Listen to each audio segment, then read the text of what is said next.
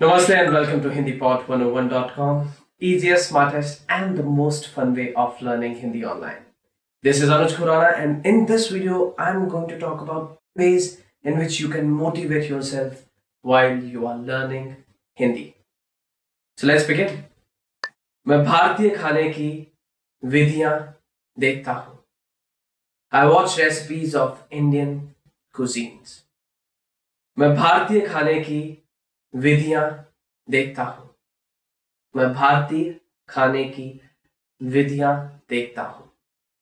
I watch recipes of Indian cuisines. मैं उन लोगों के YouTube वीडियोस देखता हूं जिन्होंने सफलतापूर्वक हिंदी सीख ली है. I watch YouTube videos of those people who have successfully learned Hindi. मैं उन लोगों के YouTube वीडियोस देखता हूं जिन्होंने सफलतापूर्वक हिंदी सीख ली है. मैं उन लोगों के YouTube वीडियोस देखना पसंद करता हूं जिन्होंने सफलतापूर्वक हिंदी सीख ली है. I watch YouTube videos of those people who have successfully learned Hindi.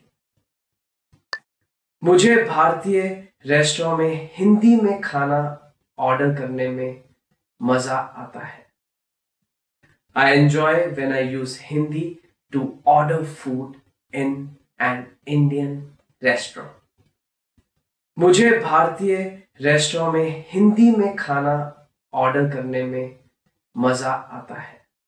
मुझे भारतीय रेस्टोरेंट में हिंदी में खाना ऑर्डर करने में मजा आता है.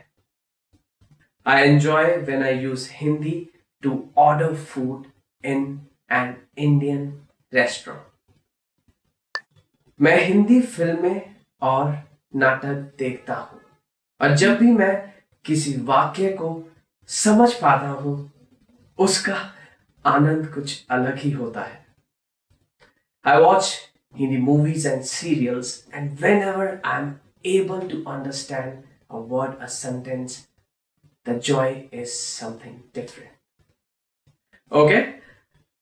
मैं हिंदी फिल्में और नाटक देखता हूं और जब भी मैं किसी वाक्य को समझ पाता हूं उसका आनंद कुछ अलग ही होता है. मैं हिंदी फिल्में और सीरियल्स देखता हूं और जब भी मैं किसी वाक्य को समझ पाता हूं उस अनुभव का आनंद कुछ अलग ही होता है. I watch Hindi movies and serials, and whenever I'm able to understand a word, a sentence, the joy is something different.